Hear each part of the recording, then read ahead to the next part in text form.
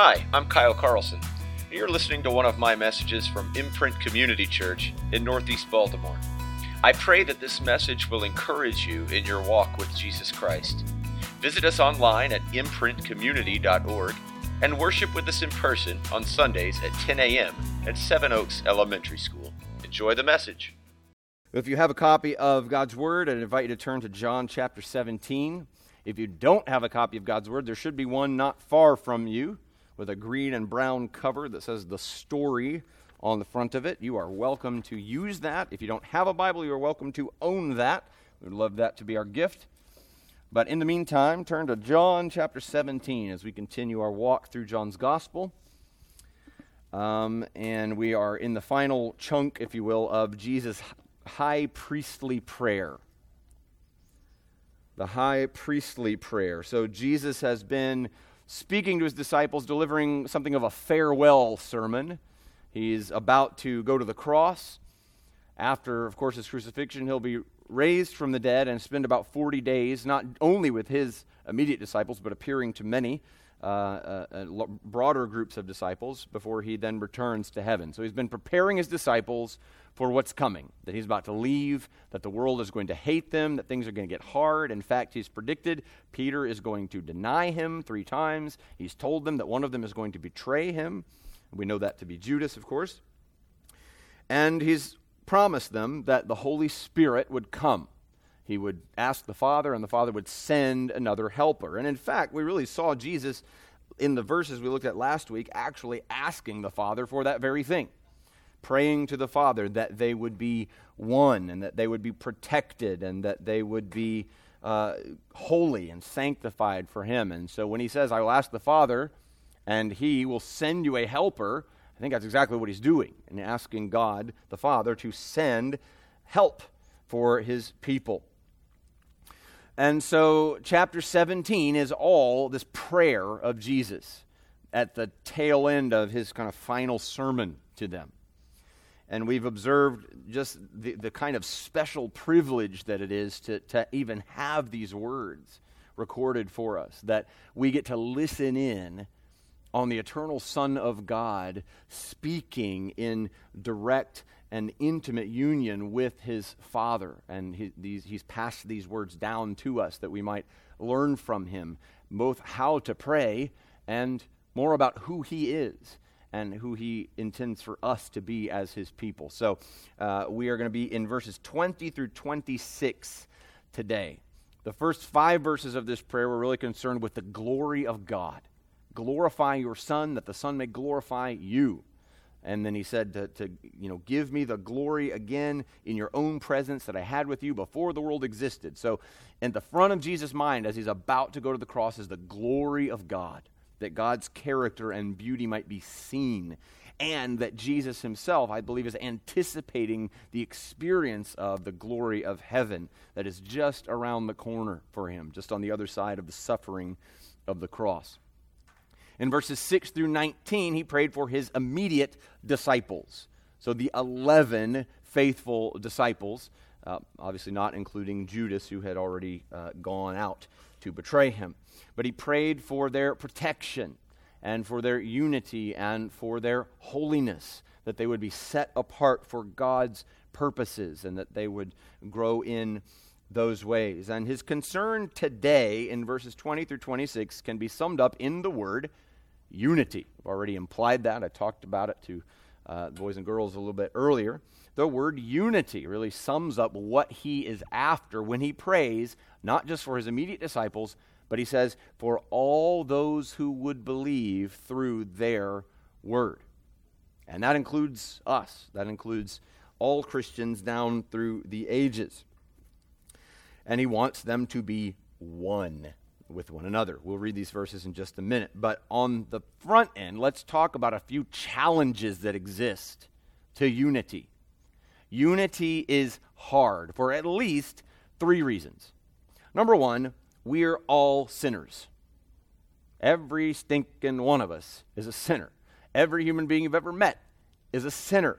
The Bible tells us that all have sinned and fall short of the glory of God. It also tells us there is no one righteous, not even one. No one seeks God. That's the truth of human nature. It's broken.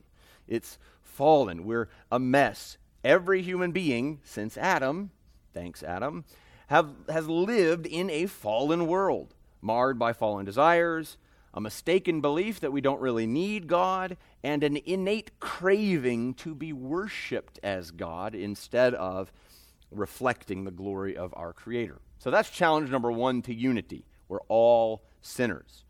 Challenge number two, perhaps as a more unique expression of our fallen humanity, is that as Americans, we are all committed individualists. We are committed individualists as Americans. From the day you were born, you were ingrained with the message that you should be independent and self-reliant, that your life should be about fulfilling whatever dream is in your head and your heart, whatever makes you happy, right? We've even enshrined that in the founding documents of our nation, that the chief right of human beings is life, liberty, and the pursuit of happiness. Just whatever fills your boat, floats your boat. You don't fill a boat, you float a boat.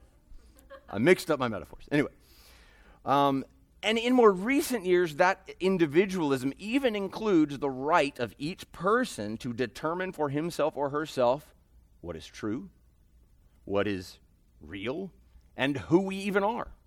We just get to say whatever we think we are or want to be. That's the way that it goes here in the U.S. of A. So we're all sinners. As Americans, we're committed individualists, which works against unity at times.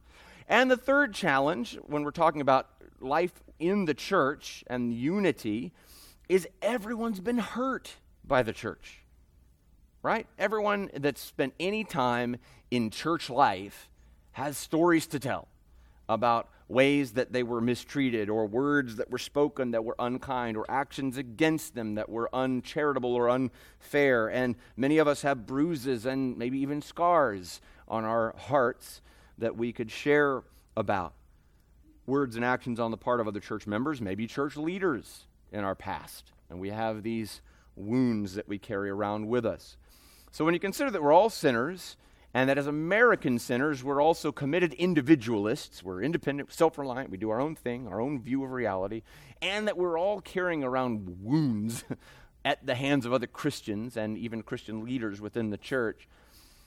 You got to ask the question, is unity in the church even possible? It's kind of a gut check question. Do you really think a church, let alone all Christians all over the world, could be united? Could be one? And how much does Jesus really care about the unity of the church? Is it really a big deal? Or can we just, like the American way, if I disagree, I'll just start my own religion, right? Or my own denomination, right? That's kind of how we do things here in America. Is it okay just to do that? Or should we pursue a unity that contradicts and goes against all of our nature and all of our sort of fallen desires? Well, I think we'll find some answers to those questions in verses 20 through 26 of John 17. So I invite you to read along with me as I read to you these verses from the English Standard Version.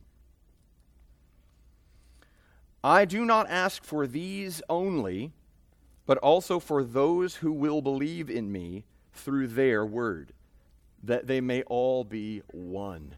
Just as you, Father, are in me, and I in you, that they also may be in us, so that the world may believe that you have sent me. The glory that you have given me, I have given to them, that they may be one, even as we are one.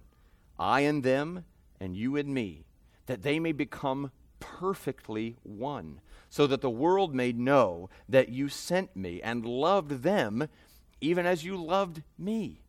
Father, I desire that they also, whom you have given me, may be with me where I am, to see my glory that you have given me, because you loved me before the foundation of the world. O righteous Father, even though the world does not know you, I know you, and these know that you have sent me. I made known to them your name, and I will continue to make it known, that the love with which you have loved me may be in them, and I in them. Does Jesus care about unity in his church? You bet. You bet. In this final public prayer before he goes to the cross, within earshot of his disciples and by the Holy Spirit, inspired to be recorded for us down through the ages, we have these words expressing the heart of Jesus, that the people that believe in him would be one, that his church, his people would be one. Is he hopeful that it can be a reality? Yes. I think there's an incredible amount of hope. That is not just wishful thinking, hope this comes about, but a confidence that God will accomplish his purposes through the church that he purchased with his own blood. And so, yes, he cares. Yes, he believes it can be a reality. And so we ought to give our attention to what this can mean, what this looks like. So, in Jesus' words here, we'll see three things: what unity is like, how unity is achieved, and what unity accomplishes. So we'll just take those things in turn. Number one, what unity is like, or the nature of Christian unity. Look, so he speaks here of the nature of the oneness, the unity of the church, by pointing to his own union with and oneness with God the Father. I think by implication you could include the Spirit of God here as well. So the unity that is experienced within the triune God, Father, Son, and Spirit, is an analogy of, or a picture of, the kind of unity that he wants for his people. In verse 21, he prays that they may all be one, just as you, Father, are in me, and I in you, that they also may be in us. All right, so you've got Jesus, the Son, in the Father in the Son, the oneness that they share, and just as they are one, so would his disciples, his followers, his people be one in the same way, and that they would be in God, right? That they may be in us, Father, Son, that they may be in us. Verse 22, he says, I have given them the glory that you gave to me. Why? That they may be one. How? Even as we are one. So the oneness of the triune God is a picture of the oneness of the people of God. The church of Jesus Christ should be an expression of the unity of God himself. Verse 23, he says, I in them and you in me, that they may become what? Perfectly one. Complete. Not lacking, not partly one, not mostly one, but completely one. Now, in this sin messed up world, and in our sin messed up lives and hearts and relationships, we realize that the perfect expression of this unity won't be until we're on the other side of the grave and experiencing glory with Jesus in his presence. But we're moving in that direction, right? The Father, the Spirit, and the Son have this union of life and relationship and love and purpose and mind. And in the same way, we're supposed to embody that oneness as his church. You know, Jesus has been championing his oneness with the Father throughout John's gospel. I and the Father are one. If you've seen the Father, if you've seen me, you've seen the Father. Right? His disciples ask him, we don't know the way where you're going. How will we get there? Well, I'm the way. No one comes to the Father except through me. Right? If you've seen me, you've seen the Father. John 1:14 and verse 18 tells us that Jesus, the only God, has revealed to us God. So we see God the Father when we see Jesus, because he reveals who he is. So there's this oneness, obviously, within the triune God, but there's also a diversity of sorts within God, right? He's not all the same. It's not Father, Father, Father. It's Father, Son, Spirit. They have unique roles, unique functions, unique relationships to one another and to the world. You could say broadly, as it relates to God in our salvation, that the Father planned our salvation, the Son accomplished or achieved our salvation in his life and death and resurrection, and that the Spirit applies salvation to the heart and life of a Christian. I think we could show that biblically if we were going to do kind of a biblical theology of the Trinity and salvation. But so the Trinity, the triune God, is one and yet diverse and unique, right? And that's what Jesus points to. Just as we are one, just as I am in you and you are in me, that's the nature of the oneness of the people of God. So just as Jesus is in the Father and vice versa, so the church's nature is to be one. Jesus has already declared that this will be a reality. Back in John 10, verse 16, when he was speaking of himself as the good shepherd, saying, "My sheep know my voice, and they hear me, and they follow me," he says, there will be one flock and one shepherd. He's already declared there's this one people of God, and I will be their shepherd. Back in John 11, verse 52, he said, John tells us, Jesus did not say this of his own accord. Oh, this is speaking, of the high priest sort of accidentally prophesying that Jesus would die for the nation. It says he did not say this of his own accord, but being high priest that year, he prophesied that Jesus would die for the nation, and not for the nation only, but also to gather into one the children of God who are scattered abroad. So that's the purpose of God from the beginning, is that he's got people that are his, and he's gathering them. All right, those that the Father has given to the Son reveals the glory of God to them, and he keeps them. They become his. They will be one. Like that is the purpose of God. John himself, in one of his letters, 1 John chapter 1, verse 3 to 4, says, "That which we have seen and heard, we proclaim also to you, so that you too may have fellowship with us. And indeed, our fellowship is with the Father and his Son, Jesus Christ. And we are writing these things so that our joy may be complete." That sounds almost verbatim what Jesus has told them in his closing speech and even in this prayer in some ways.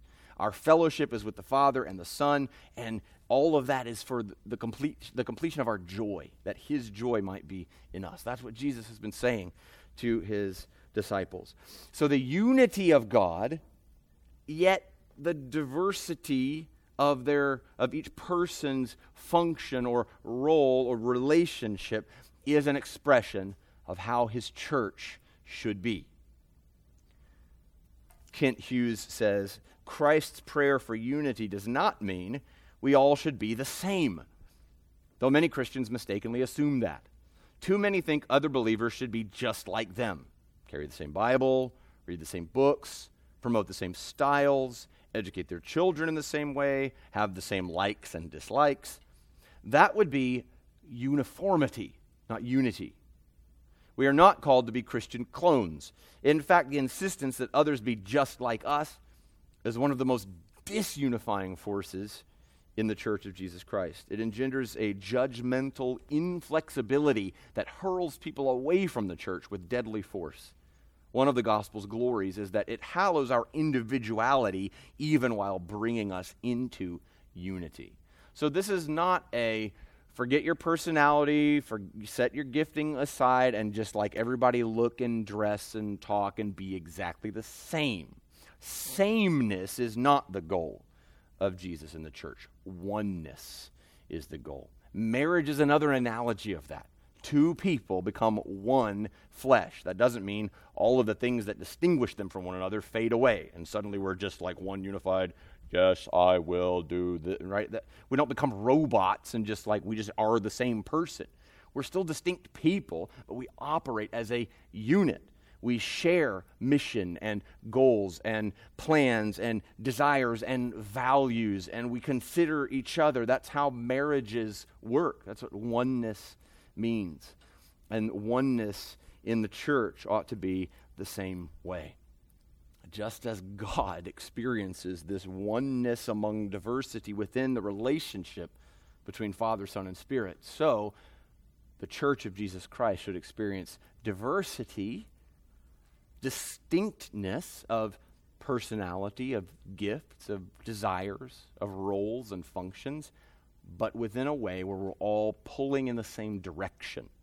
We all have the same values and purposes, and not our purposes, but God's purposes.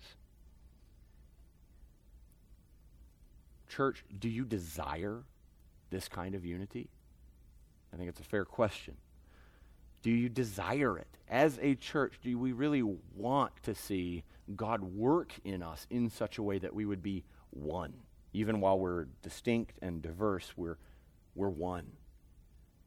And if you desire it, are you willing today to make whatever sacrifices, changes, or commitments necessary in order to build this kind of Trinity-shaped unity in our fellowship? It takes all of those things. It takes sacrifices. It takes changes. It takes commitment, because it won't be easy. Because of all the things I said at the beginning. We're sinners, we're individualists, and we've all been hurt.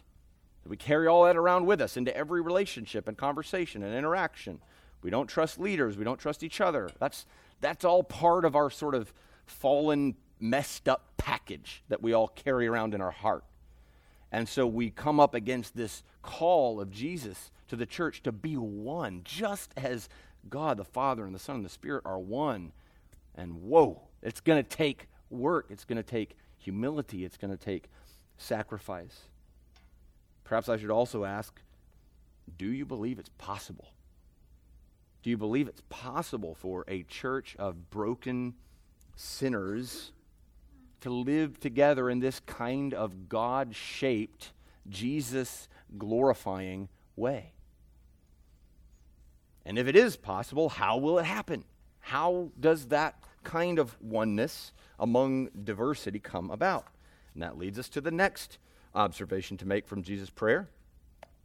He's talked to us about the nature of Christian unity. Well, now he's going to tell us about the means of Christian unity. In other words, how it comes about. How does the church, how do Christians unite together in this Trinity-shaped way? The answer, in a word, to use a theological phrase, is union with Christ.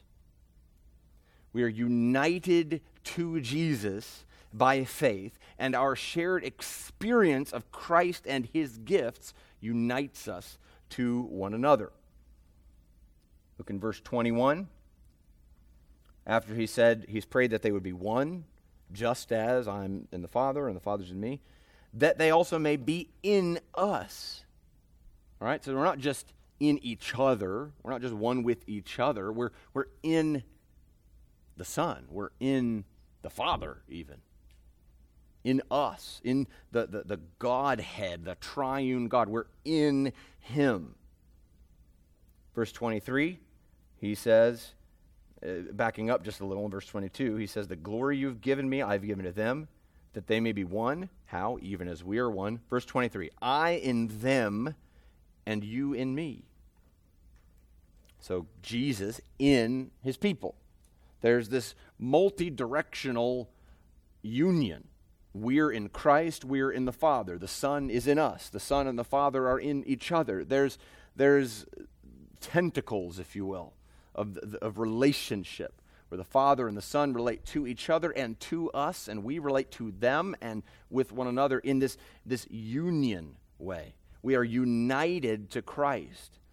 If the people of God are united to Christ through faith in him, where what is Jesus's becomes ours, where what he experiences we experience, where his resources are our resources, his life is our life, like Galatians 2 says, the life I now live, I live by faith in the Son of God. Like it's not even us doing the living anymore. We're so in Christ that he lives through us.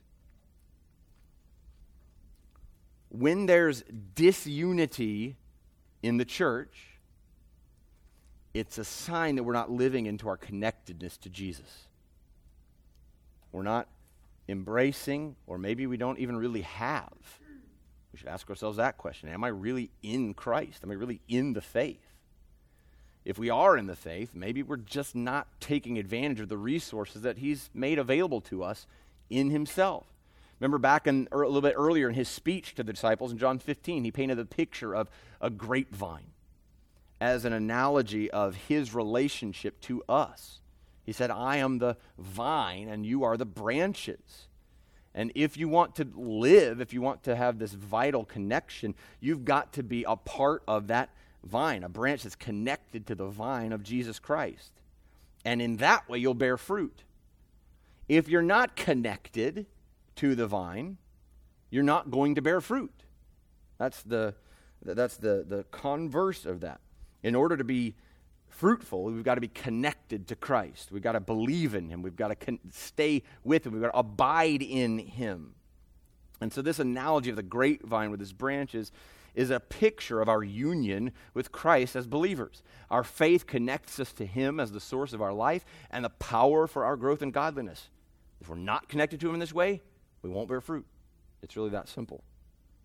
So in the context of the church's unity, the oneness that we should experience, that God calls us to experience in the church, if we're not connected to Jesus as the vine, even as individual Christians within the church, if we're not connected to Jesus as the vine, as the source of our spiritual life and growth, we will not grow in unity as a church. It's that simple. In fact, we will splinter and divide and drift toward entropy and chaos. That's where sin leads if we just let it go. And if we don't stay connected to the vine of Jesus Christ. Kent Hughes has another helpful picture here that you may have heard before, kind of an analogy of an inverted cone.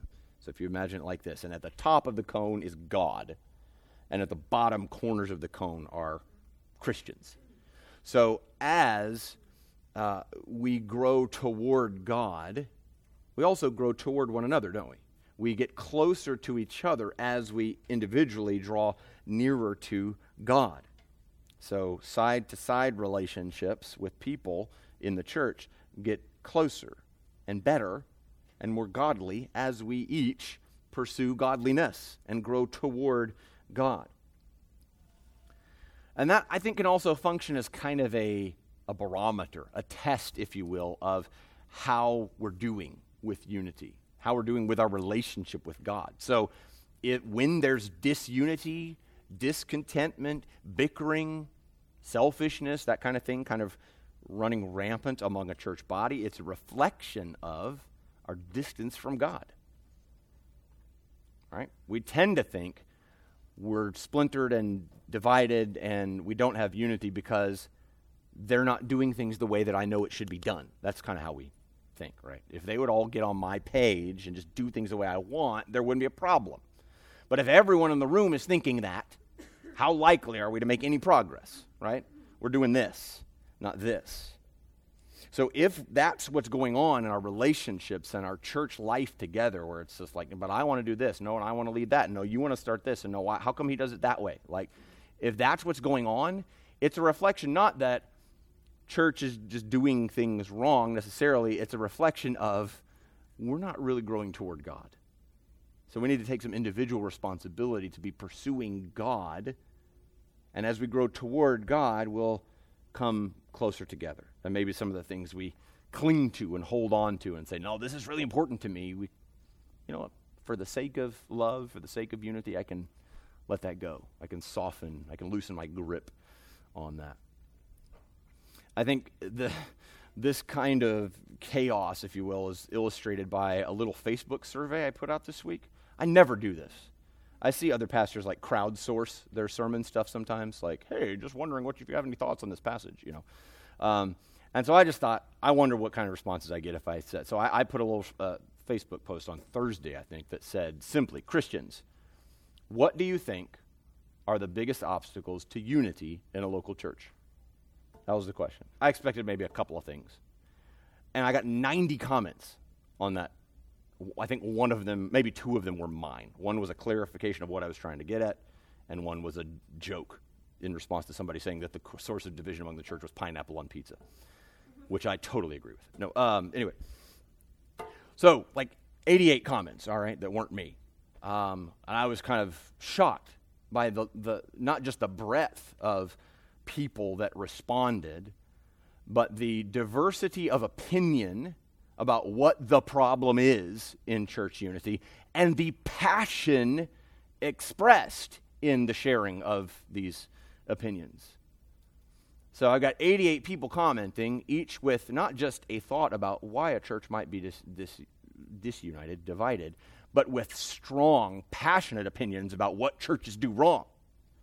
And I kind of went, I think this might be a picture of the problem in some ways, right? We all have our own idea about what a church should be and how they should lead it and what it should do and the kinds of ministries a church should offer and what the guy over there should be doing and saying and how they should relate to me and how everybody should listen to my ideas. We all have, I got them too. I'm a pastor, for Pete's sake. I have ideas about how a church should operate, okay? I'm not without opinions in this area.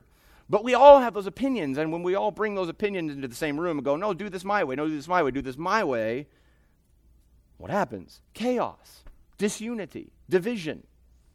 It doesn't grow us toward God. It separates us from Him. So what do you do with all that? What do you do with the multiplicity of opinions and passions and beliefs and assumptions that we make about other people? I mean, answers in this Facebook thing range from churches being too political, to churches just not loving each other, to churches losing sight of their mission and becoming inward focused. There's like all kinds of things. And there's plenty of validity in most, if not all, of the answers that were on there. But we're all like harping on different things. We all have this is the thing, the bone we're going to pick with the church. And I think we get a pretty good answer to how we ought to respond to that in Romans 12:10, which tells us to outdo one another in showing honor. An old translation says to prefer one another. I like that phrase, to prefer one another.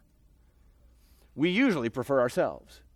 We prefer our own way. We prefer our own view, our own value, our own opinion. If I were the pastor of this church, this is how I would do things, right? I've been there. I've been a part of churches where I wasn't the pastor, and I had thoughts like that. Boy, if I was in charge, this would look a whole lot different. And I'm just saying, it's not bad to form convictions and beliefs based on God's word, but there's some pride wrapped up in that, in my own life too. So maybe give preference to somebody else. I'm going to let you win this argument. I'm going to let this decision go your way. I'm going to soften my stance on something that's not, gospel related and let this go a different direction. Jamie Dunlop, in his book, The Compelling Community, says, our churches must understand that Christians are spiritual providers, not consumers. That's a really important distinction. We're providers, not consumers. As Americans, we approach church and everything as consumers. What's in it for me, right? We must understand that Christians are spiritual providers, not consumers. The New Testament assumes that Christians ask, how can I serve, rather than, what's in it for me? All Christians are to hold each other accountable. All Christians are to encourage each other in faith. And all Christians are to love deeply and sacrificially. Spiritual consumers commit to a congregation to the extent that commitment benefits them. Spiritual providers commit because of the benefit they've already received in Christ. I've already been given everything that I need in Jesus Christ. How can I serve? How can I bring the grace of the gospel to bear on relationships in this church? How can I serve the ministry and mission and goal of the church corporately with my gifts and my time and my money and my relationships and my words? That's a spiritual provider and not a spiritual consumer. Not to belabor the point, but I think we get another really good biblical picture of this in Philippians chapter 2. Paul says in chapter 2, verse 1, if there is any encouragement in Christ, any comfort from love, any participation in the Spirit, any affection and sympathy, complete my joy by being of the same mind, having the same love, being in full accord and of one mind. I think it's a really good little description of unity that Jesus is talking about. Just as the Father and Son and Spirit are one, so we ought to be one, even among the diversity of the church. Have the same mind, the same love, full accord. Do nothing from selfish ambition, like how can I get a leg up? How can I climb the ladder within the church and be recognized for my gifts and my strengths, right? Do nothing from selfish ambition or conceit, but in humility count others more significant than yourselves. Let each of you look not only to his own interests, but also to the interests of others.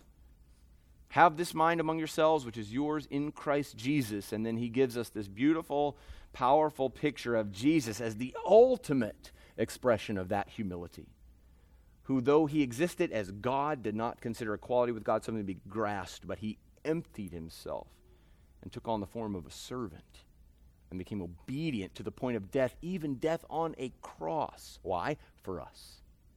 Why? So that we might be one. That's how important the unity of the church is to Jesus. He died for it. He bled for it. He left heaven and became a human being forever for it. So, how does Christian unity come about? It comes about by Christians abiding in the vine, being united to Christ and growing toward him. And if we're all doing that, we're growing toward one another as well. So union with Christ, being in Christ, in the Father, having Christ in us, is the means of Christian unity coming about. And it's not an overnight event. It's a lifelong process, right? It takes years, as many years as we've got, for that to grow and to cultivate. So why is this so important? Why does it matter so much to Jesus that the unity of the church ought to be this high value and included in such a significant way in this prayer, and that Jesus would die, give up his own place in heaven and the glory and worship of angels, and lower himself for the purpose of purchasing and uniting the people of God? Why is it so important? Rooted in our union with God in Christ, counting others as more significant than ourselves. Why is it of such concern to Jesus? Well, that brings us to the final point to observe from these verses, which is the goal, if you will, of Christian unity. Why? Why Christian unity? Why is it so important? And the answer we get from these verses is that the world may know Jesus. The unity of the church is important because it's how the world comes to know Jesus. You might think that sounds like an overstatement, but I think Jesus is guilty of this overstatement if in fact it is an overstatement, because this is what he says in verse 21. He's praying that they may all be one, just as you, Father, in me, and I in you, that they also may be in us. Why? So that, one of the most important phrases you'll ever read in the Bible, so that. This is purpose, this is goal, this is mission, this is what God's after. So that the world may believe that you have sent me. The oneness of the people of God has the result, the effect of the world believing that Jesus was sent from God. He repeats himself down in verse 23. I in them and you in me, that they may become perfectly one. Why? So that the world may know that you sent me and loved them. That is, loved the church, loved the people of God, even as you loved me. Which, by the way, take heart, be encouraged. God loves you the same way that he loves his Son. The Jesus of whom we read at his baptism, the Father spoke from heaven and said, "This is my beloved Son, in whom I am well pleased. Listen to him." That's the manner with which he loves you as his adopted sons and daughters. It's amazing. The purpose of this union, this unity, is so that the world will know that God sent Jesus and that God loved his people. What's at stake in the unity or disunity of the church is the credibility of the church's witness. If we're going to go out into the world and say, Jesus saves sinners, Jesus loves you, Jesus makes your life new, Jesus transforms you, and then somebody comes in and we are a tangled, broken mess of opinions and pride and competing, what kind of witness is that about who Jesus is and the salvation that he offers? People go, I don't want any part of that mess, right? Our credibility is shot if that's the kind of testimony that we have. In other words, if the church fails to display the glory of Jesus by its loving, selfless, harmonious life in union with Christ and in unity with one another, the world will not believe in Jesus and be saved from their sin. Jesus says it that plainly. Jesus said, just a few verses earlier, this is eternal life, knowing God and Jesus Christ whom he sent. Right? That's how he defines what life is, knowing God. It's also the means of how do you get eternal life, is knowing God in Christ. Then Jesus said, the world comes to know him through the church's unified display of his glory to the world. So the implication is, if the church doesn't display the glory of Jesus through its unity and love, the world won't know Jesus, and therefore they won't receive eternal life. Listen, I know this all exists in the mind and purposes of God, and his people are his people, and they will be his people, and he will gather the sheep that are scattered. Like, he's going to get his way. But he hasn't just planned the ends, he's also planned the means, and the means is Christian unity and love. Remember what he said to them earlier? By this the world will know you are my disciples, not that you love them, but the love you have for one another. Unity and love within the church is how the glory of Jesus is displayed, which is why the church is God's evangelism strategy for the world. It's not some splashy program or some crafty way of explaining the gospel. All those things can be helpful, not against different methods of presenting the gospel, but the program, if you will, for evangelizing the world is the church. It's Christians bought by the blood of Jesus Christ, united to him and united to each other through their shared experience of God's grace, living out that grace in community and union and love and selflessness and preferring of one another in their life together. And that displays to a watching world the glory of Jesus Christ. Thomas Manton said, divisions in the church breed atheism in the world. We go, I don't want any part of that. If that's what Christianity is all about, I don't want it. You ever talk to anybody that says things like that? I've heard it. It's not a theory. So stated positively, like I don't just want to be ominous, if you don't do this, they won't be saved, right? Stated positively, the church's united front is an evangelistic appeal to the world. There is enormous potential for a unified church to leave a Jesus-shaped mark on the world around it. That's why we're called Imprint Community Church. We want to leave a Jesus-shaped mark on the community here where we are located. The way that we do that is by living in unity with one another, living out the salvation that God has given to us through faith in Jesus. What greater testimony to the truth and beauty of the gospel of Jesus Christ could there possibly be in this world than a congregation full of messed up, goofy sinners who love one another, forgive one another, honor one another, serve one another, teach one another, encourage one another, spend time with one another because of their union with Jesus Christ by faith. There isn't a greater testimony to Christ than that. We share Christ by our words and by our lives together as a church. So this is remarkable to think about, but we have the opportunity to be the answer to Jesus' prayer. When we pray, we hope for an answer. We expect we might see God move in some way. Jesus is praying to his Father, and I know that he is confident that the Father is going to accomplish his purposes.